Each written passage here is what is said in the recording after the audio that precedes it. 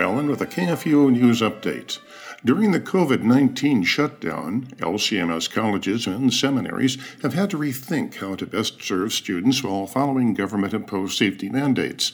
But their efforts have extended beyond their own campuses as they've sought to serve those in need in the surrounding communities.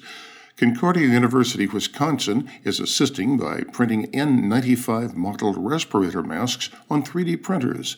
Concordia's Makerspace Lab has 30 3D printers currently engaged in printing prototypes. Within a 24-hour span, the lab can print upwards of 70 respirators under one design.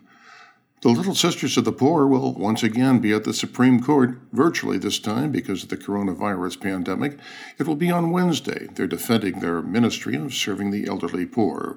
In the case of Little Sisters of the Poor versus the Commonwealth of Pennsylvania, the sisters are asking the Supreme Court to put a stop to Pennsylvania's continued attempt to take away their hard-earned religious exemption from the HHS contraceptive mandate and to end their 8-year legal battle once and for all.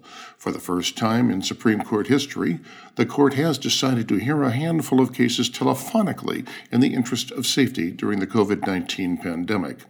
Now, more than ever, as the Little Sisters work tirelessly to preserve the physical and spiritual health of the elderly poor in their care, it's important for Pennsylvania and other state governments to leave the Little Sisters alone and let them carry out their ministry in peace. A coalition of doctors and Minnesota residents have sued the state's abortion providers to stop them from performing surgical abortions during the COVID-19 pandemic.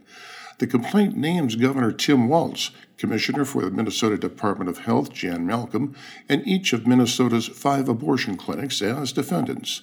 The plaintiffs include doctors, nurses, the AALFA Family Clinic, the American Association of Pro-Life Obstetricians and Gynecologists, Pro-Life Action Ministries, and several concerned individuals.